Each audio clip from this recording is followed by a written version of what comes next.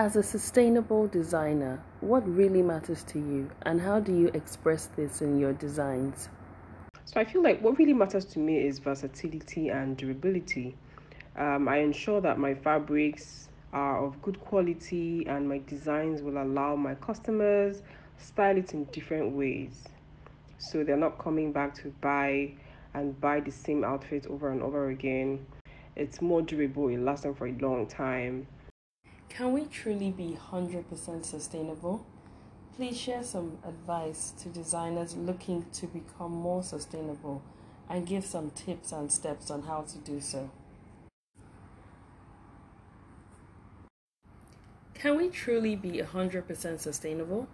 Please share some advice to designers looking to become more sustainable and give some tips and steps on how to do so.